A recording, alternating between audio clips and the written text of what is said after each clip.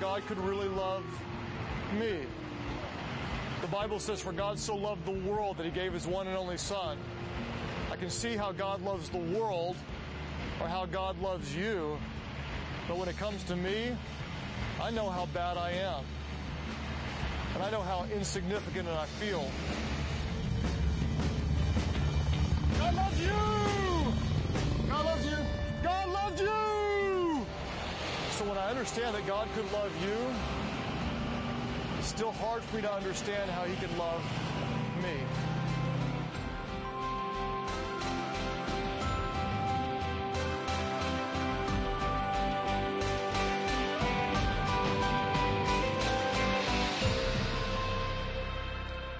Well, welcome today to One Prayer churches in countries around the world. My name is Craig Rochelle, and it's one of the greatest honors of my entire life to unite with you, to stand with your churches, your pastors, and together talk about who God is. Imagine thousands of churches and countries around the world united together to talk about who God is. Today I want to talk to you about one of the attributes of God. I want to talk to you about his unconditional love for us. And as I do, I'll just tell you honestly, I've heard my whole life that God loves you. God loves you. And I believe with all my heart, God loves you. But it's often hard to apply his love toward me because I know how insignificant and unworthy I feel. And as we talk about God's love, I want to start today with two questions that I've often asked myself, and perhaps many of you can relate. The first question, if you're taking notes, that I've asked myself over and over again, is this: why would God love someone as bad as me? Why would God love someone as bad as me? You see, I know all the things that I've done wrong. I know all the dark thoughts that I've had. I know all the people that I've hurt. In fact, one time years ago, right before I was going to preach, I did something that just made me feel so undeserving of the love of God. Where I live, many of us have basements, and we bought a house that had a basement. Well, no one told me that basements often flood. And so we put all our valuables down in the basement, and one day, before I was going to preach, this big rainstorm hit, and our basement flooded, and we had my wife Amy's wedding dress down there and other stuff, and she was like, "Save the day!" And so I ran down there as heroic as I could and got in the basement. I was standing waist deep in water, and I was looking for the sump pump that the previous owners had left to pump out the water. And so I was diving down into the water, trying to be a hero, and finally I found the cord to the sump pump, and I pulled it out, and I looked at it, and I thought, where do you plug this thing in? I looked above me, and there was a rafter with an extension cord coming over the top, and I thought, oh, there is where you plug this in.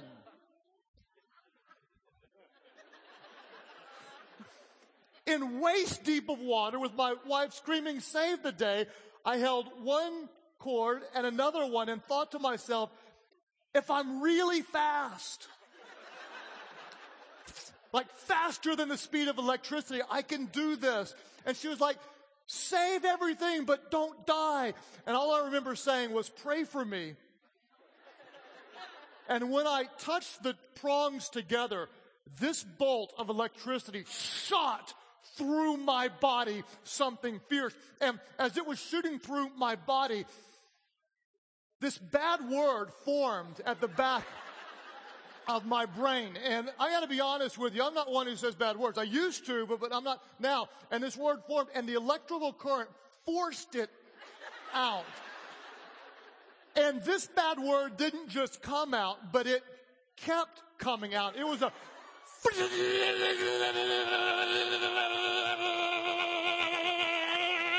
and my wife was looking on there going, my husband, who's about to meet God, his last word on earth is going to be the granddaddy of them all.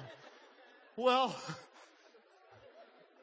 obviously I lived to tell about it, but I walked out of there, hair standing straight up, just dropping the big one, and I felt so unbelievably unworthy and sinful.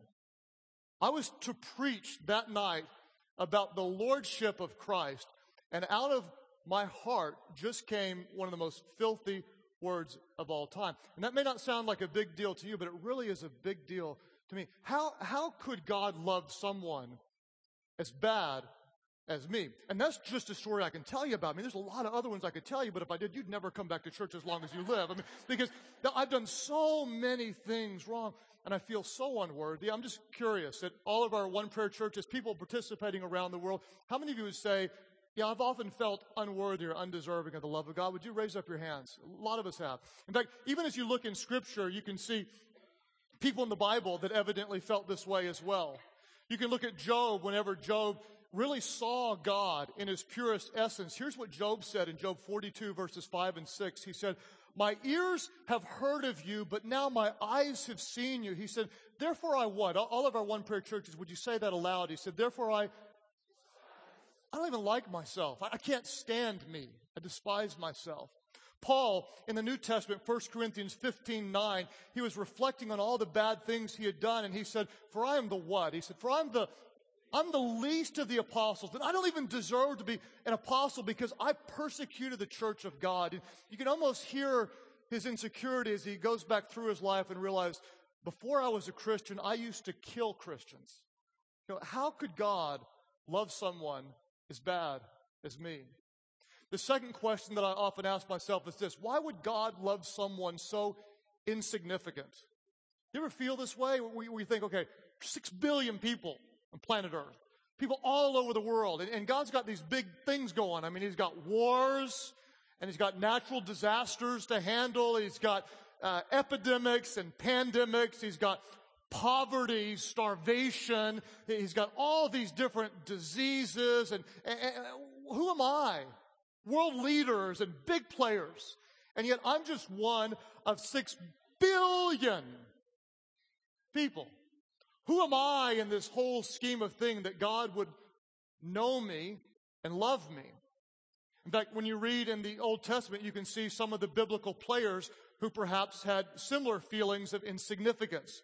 In Exodus chapter 3, verse 11, when God was going to raise Moses up to help deliver the Israelites, he said, Moses, here's your job. But Moses said to the Lord God, he said what? Would you say it aloud? He said, who am I?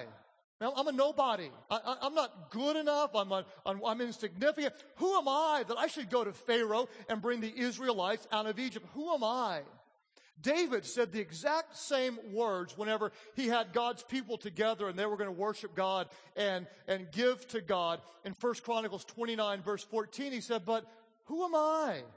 And who are my people that we could give anything to you? Who are we? I mean, everything we have is from you. We're bad and we're insignificant. God, how could you love someone like me? I was on an airplane one time having a great conversation with this guy next to me. We were just getting along great until he asked me what I did for a living. What do you do for a living? I said, well, I'm actually a pastor of a church. And all of a sudden his countenance changed, his mood changed. He said, well, I want you to know I don't believe in God, so don't talk to me about him. I said, fair enough.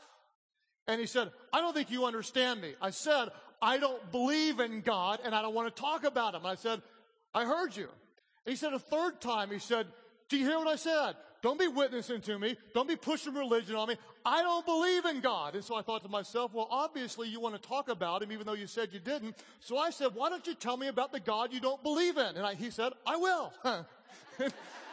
So he got into this deal. He said, I don't believe in a God who's angry at people and is waiting for people to sin. And as soon as they sin, he writes them off and takes great delight in sending them to hell. I don't believe in a God like that. I went, wow, dude, check it out. I don't believe in that God either. He said, huh? What do you mean? I said, no. When I read Scripture, I read about a God who yes, is just, and yes, sometimes people do go to hell, but I read about a God who doesn't just love you, because maybe you've heard that your whole life. God doesn't just love, but God is love. You see, love is not just something that God does, but love is who God is. Would you write that down? Who is God?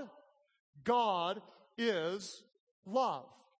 at One Prayer churches in countries around the world. Voices uniting. Would you say that aloud? Who is God? Say it aloud.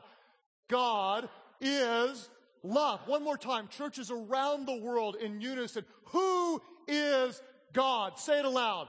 God is love. Scripture says it. Help me out. 1 John 4:8. Who is God? One more time. Who is God? The Bible says it. God is love. Check this out. And this is how God showed his love among us. You want to know how God showed it? Here's how. He sent his one and only Son, Jesus, into the world that we might live through him. You want to know what love is? This is love. Not that we loved God, but that what? Say it aloud. One Prayer churches everywhere. But that he loved us. And he sent his Son as an atoning sacrifice for our sins. Love is not just what God does. It's who he is. And when we recognize it's not just an action that God does, but it's a reflection of the essence of who he is, that changes everything. Then we don't just believe it's out there somewhere. God loves you, but because of who he is, there's nothing that I can do to earn more love or nothing that I can do to stop him from loving me. Because it's not just something he does, you see. It's who God is. Well, let me explain it to you this way, because so many people have a hard time recognizing his love.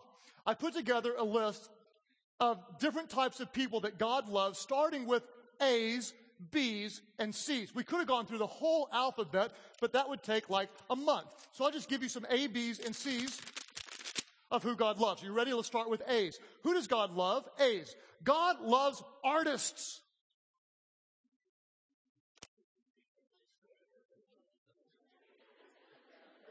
And astronauts.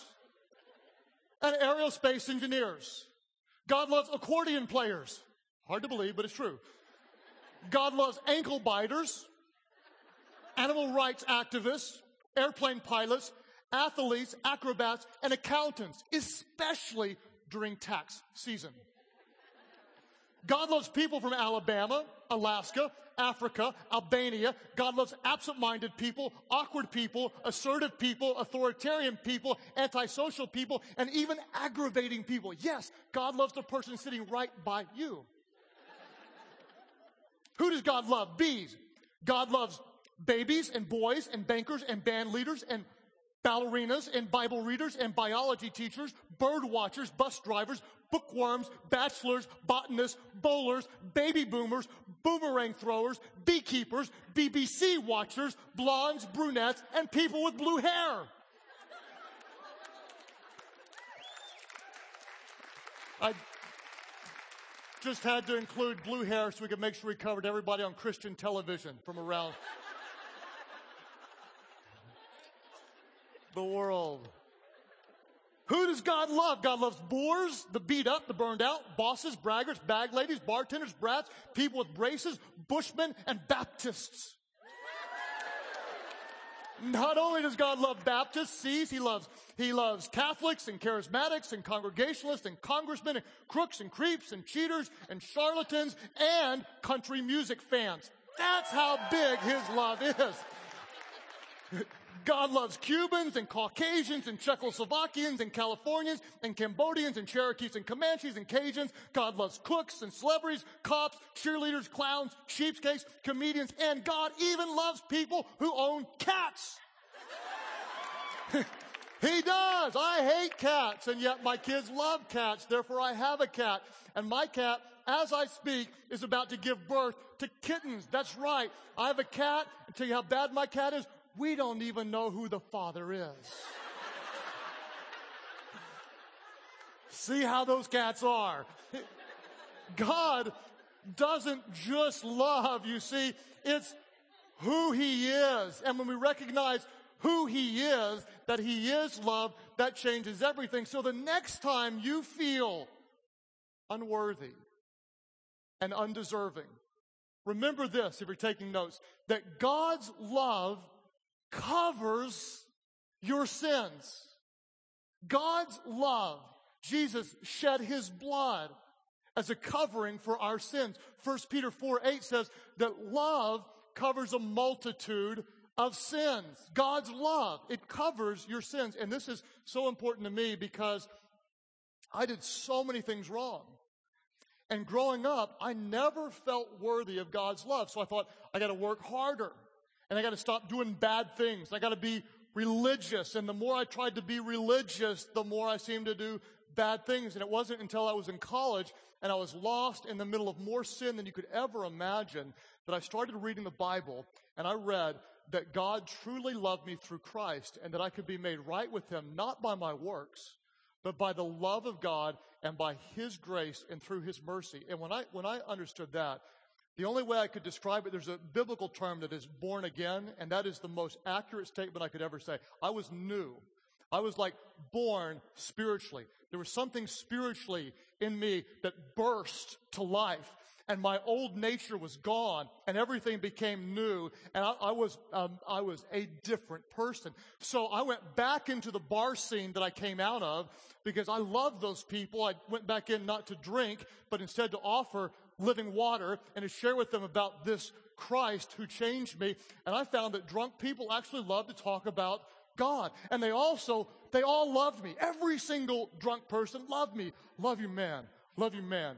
They all love me. So anyway, we're in there talking one day to a guy who loved me, and we're just talking away, and he was very interested in talking about God. Well, he was so interested, he said, the music's too loud, can we go outside? And so we went outside, and as we walked out the bar, across the street, there was a flatbed trailer with a street preacher on it, okay? Now, my first thought was, oh, praise God. I've got reinforcements. I'm working on the guy inside. This guy's on the outside. We're going to tag team him. But what I didn't realize is this was a ticked-off, angry street preacher. Now, I don't know in your countries if you have ticked-off, angry street preachers, but in my country, every now and then there's people that they're on a mission to show how angry they are and preach about it. And that's what this guy was doing. He pointed right at me, and he said, "You're going to hell, you fornicating sinner." I was like, dude, no. I was. Not now. This way. This guy, he working on him. And the guy, he started pointing back at me, "No, you're going to hell." Well, my drunk friend who loved me didn't like the guy who was telling me to go to hell. So he looked at me and said, "No, he's not going to hell," pointed right at the street preacher guy and said, "You're going to hell, and I'm about to send you there." And God is my witness. This is a totally true story, which just the fact that I have to tell you this is true implies that some of the rest of mine might not be as true. But hang in there with me. And so this guy charges the street preacher guy. A fight's about to break out. And finally, I yanked him off of the street preacher, took him to the side, and this guy just unloaded with more emotion than you could ever imagine. He said, "See? I told you God doesn't love me. See? I've done too many things wrong." And he just opened a floodgate of spiritual hurt. I'm not good enough. I've done too many things wrong. And the louder he cried, the more I tried to convince him, "No, dude, you got to understand, God does love you." "No, he doesn't. No, he doesn't." "No, God does love you." "No, he doesn't." I said, "He does." And the more we argued, all of a sudden I felt God leading me to do something that was very strange. And I heard for this guy, and he was saying God didn't love him. And I felt like God just prompted me to agree with him. I didn't believe that theologically, but practically that's what I felt like God was telling me to do. And he said, "God doesn't love me." I said, "Yes, he does. God doesn't love me." And finally I went, "You know what? You might be right." And he just almost sobered up and went, "Huh?" And instantly I could see what was going to happen. I said, "No, you're probably right. God probably doesn't love you." And he said, "Well, he might." I said, no, actually God loves everybody else, but not you. You are the exception.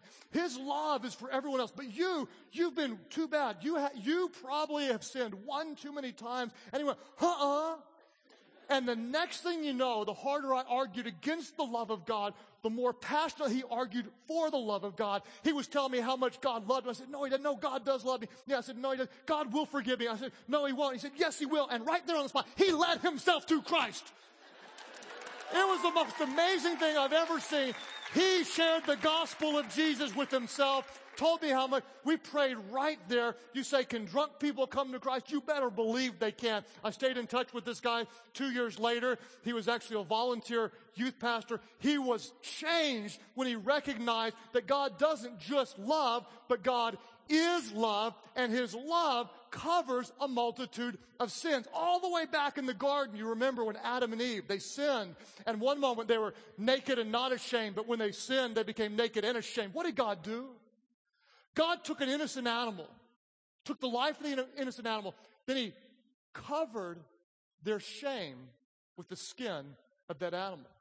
New Testament, when Jesus told a story about a son who left home and went and partied hard and wasted his father's wealth and sinned and came home filthy, what did the father do?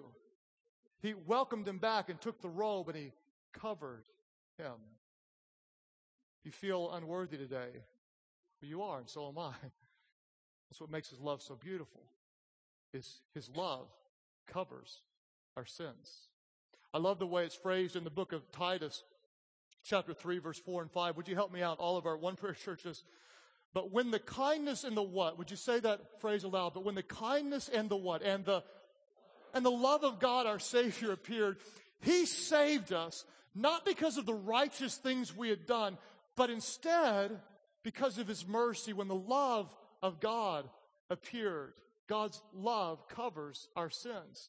The second thing is this: when you start to feel very insignificant, remember this: it's God's love that makes you significant. It is his love that makes you who he wants you to be.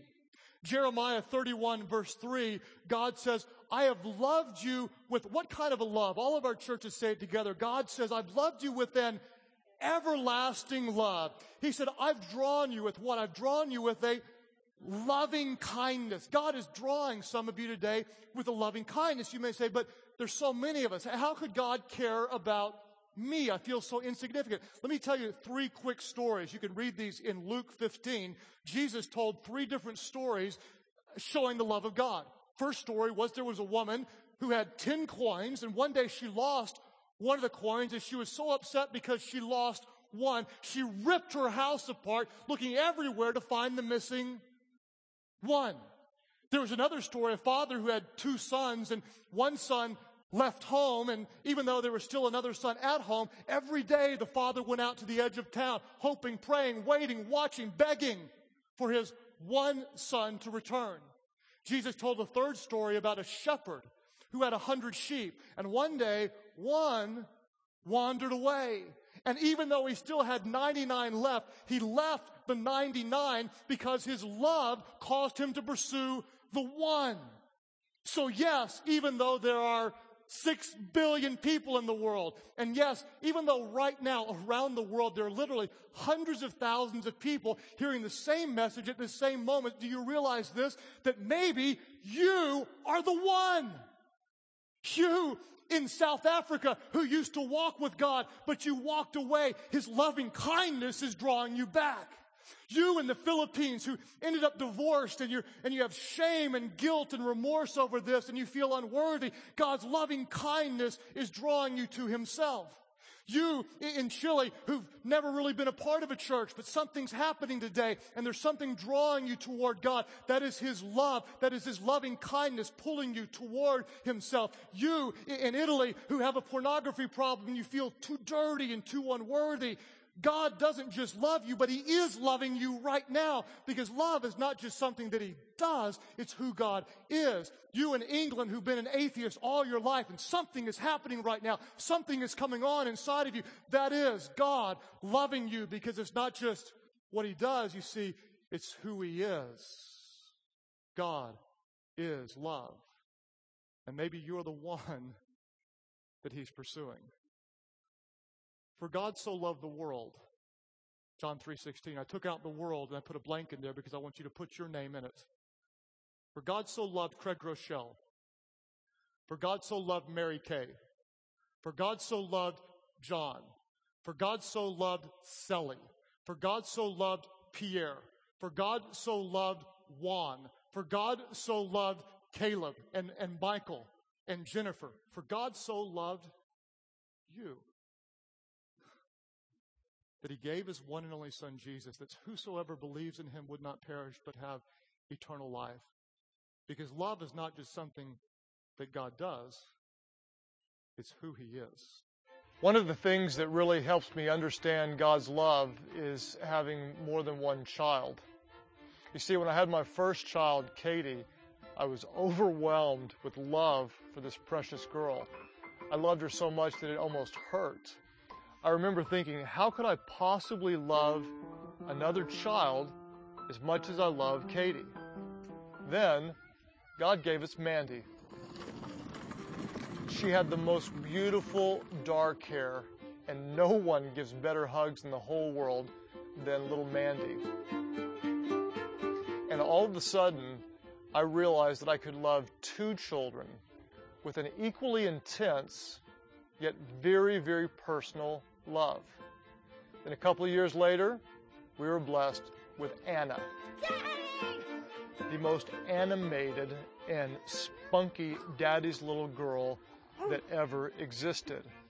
And somehow, I found even more love in my heart for yet another. A short time later, God blessed us again, this time with our first son, little Sam, the strongest, fiercest little competitor that you've ever met in your entire life. And I woke up realizing my love had somehow increased, and I loved four with the most intense and yet personal kind of love. And then there was number 5, Stephen Craig. We call him Buki, the most adventurous, fearless kid that's ever lived. And once again, my heart expanded with even more love. Then one day there was number 6, Rebecca Joy. We call her Jojo, or Joy. And she is absolutely the joy of our lives. I gotta pick up this lead. 6 kids, all very different, and I love them all with this overwhelming sense of very personal love. As I start to look at my different children, I start to understand how God can love us. Yeah, sometimes I feel really bad about myself, and I often feel very insignificant. But by being a father and loving children, I can see how God can love you and God can love me in a very personal sort of way. And that's why we can love each other and we can love Him back. Why? We love because He first loved us.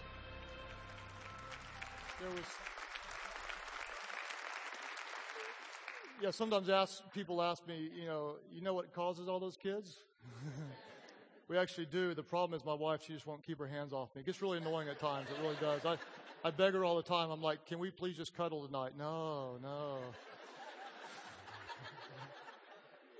Yeah, just joking. One time a little girl came running in and said, Daddy, did you know that God will tell you He loves you if you listen closely enough? And the dad kind of looked on, and the little girl looked up to heaven. And then she smiled really big, and she said, See, Daddy, I told you. God will tell you that He loves you if you listen closely enough. And the dad thought to himself, I didn't hear anything. But then he realized maybe he wasn't listening closely enough. God will tell you that He loves you because it's not just something that He does, it's who He is. If you will listen closely enough. All of our One Prayer churches together in prayer. Let's pray together. God, we ask that in this holy moment, as there are literally hundreds of thousands of us in countries around the world, that we would be overwhelmed and overcome with Your unconditional love. As you're praying today in all sorts of different churches and different parts of the world, I know there are many of you that you feel unworthy and you feel undeserving and you feel insignificant. And your prayer may be very similar to mine, and that is, God, just help me to know You in a more intimate way. I want to know Your love. I want to know the power and the truth of Your love and Your grace. Show it to me that I could be forever different. All of our One Prayer churches today, those of you who say, yes, I really do. I battle with feelings of insignificance, and I don't know how. I don't feel good enough. God, I want to know you. I want to know your love in a more intimate way. Would you lift up your hands right now? Just churches around the world, just lift them up. If that's you today, just lift them up and say, yes, that's me. God, I want to know your love in a more intimate way. Just as hands are going up all over the place. God, I pray right now that as we as the body of Christ in different parts of the world hear your word taught, as we worship in our churches, God, as we serve in our communities, as we fellowship in our homes with other believers, and as we reach out to those who don't know you, God, may your love become so real to us that we can't miss it. And God, I pray that we would be overwhelmed and that we would be different, God, because we understand that as believers in Christ, we are living from a position of acceptance, not because of our works or our religious actions, but because of the love of God shown through the shed blood of Jesus, because he died and rose again. And God, out of that place of strength and acceptance, may we live in such a way that would reflect your love to a world that so desperately needs to know you. Show us, oh God, your love, and may we reflect it in all that we do. As you keep praying today at churches all over the world, there's some of you, you're going to recognize right now, check this out. You're the one. You are here because God has been working on you. There's something drawing you toward God. Let me tell you what that is. That is the loving kindness of God. And let me just be real honest with you. You're going to recognize you are unworthy. And that's the reality. We all are. We are born with a sin nature. And when you do something wrong and you feel that sense of guilt, or you feel like God is distant, it's because your sin separates you from a holy God. But check this out. God so loved you that he sent his son, Jesus.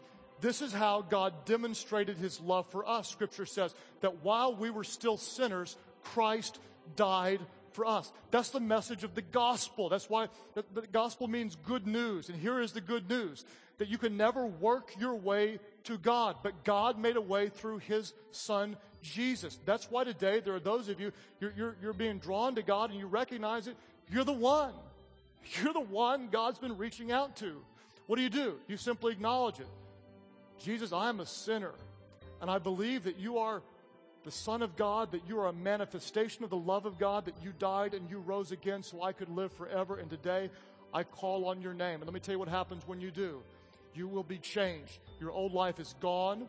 All of your sins will be forgiven by God. You will, as you call on him, be filled with the Holy Spirit, and you will never, ever be the same. And there are those of you around the world, God has been working and has been leading up to this moment, the beginning of your real life.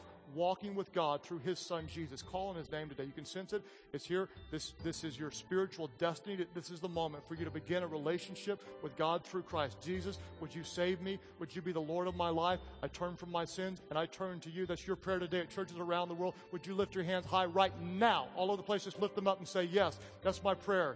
As hands go up here and over there, and others of you just lift up your hands and say, yes, that's my prayer. Yes, save me. Hands up here and all over the place. As hands are going up at churches all over the world, would you all just unite your voices together with thousands of believers, and would you just pray this aloud right now? Pray aloud. Pray, Heavenly Father.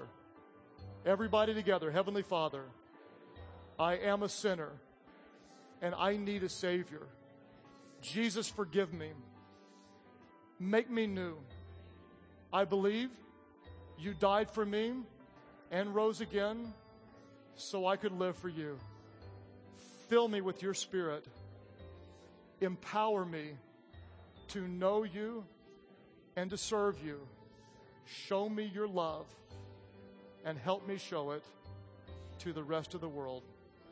Thank you for new life. Now you have mine. In Jesus' name I pray. And churches around the world explode with worship of a loving God who sent his son Christ.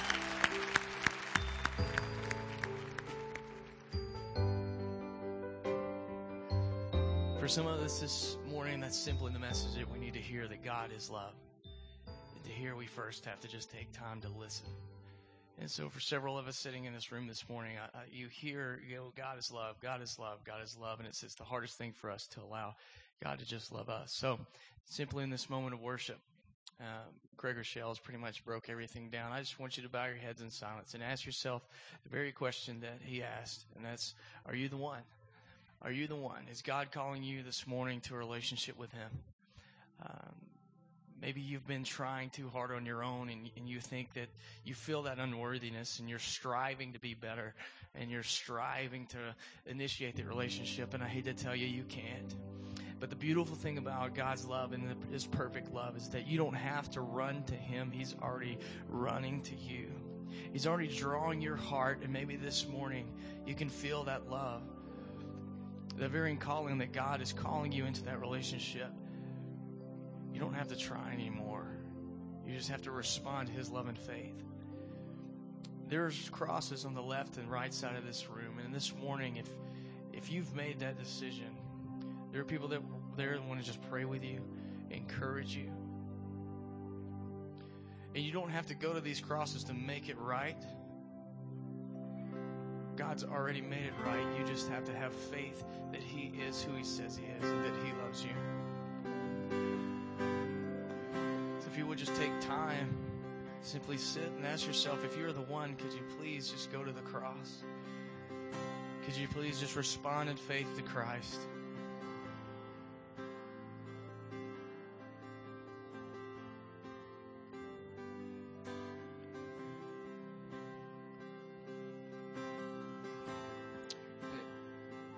We'll give that a moment for you guys to make that decision. It has nothing to do with you physically going to that cross.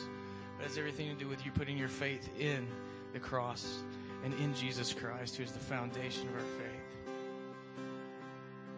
For the rest of us that have that relationship, I want to challenge you with this.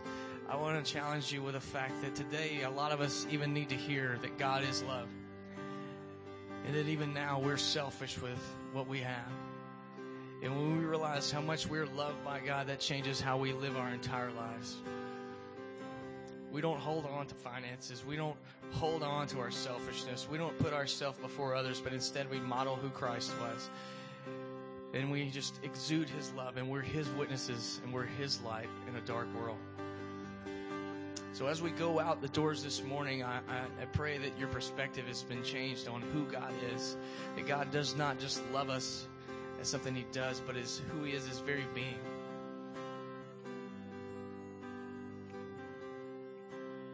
I'm just going to pray for us as we adjourn. Dearly Father, Lord, I just thank You for this morning, God, and for the message this morning that You are love. God, we just need to be reminded of that because, God, our hearts can be calloused.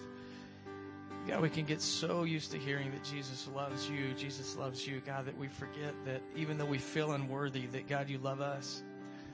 And, Father, we thank You for that love. But, Father, I pray that we take notice of that, God, where we've been blinded, God, that You would open up our hearts and You would open up our spiritual eyes to see where You're at work around us, saying that, God, we've been loved by You. We are changed and made anew, and, God, we serve a purpose to bring You glory and to go forth, God.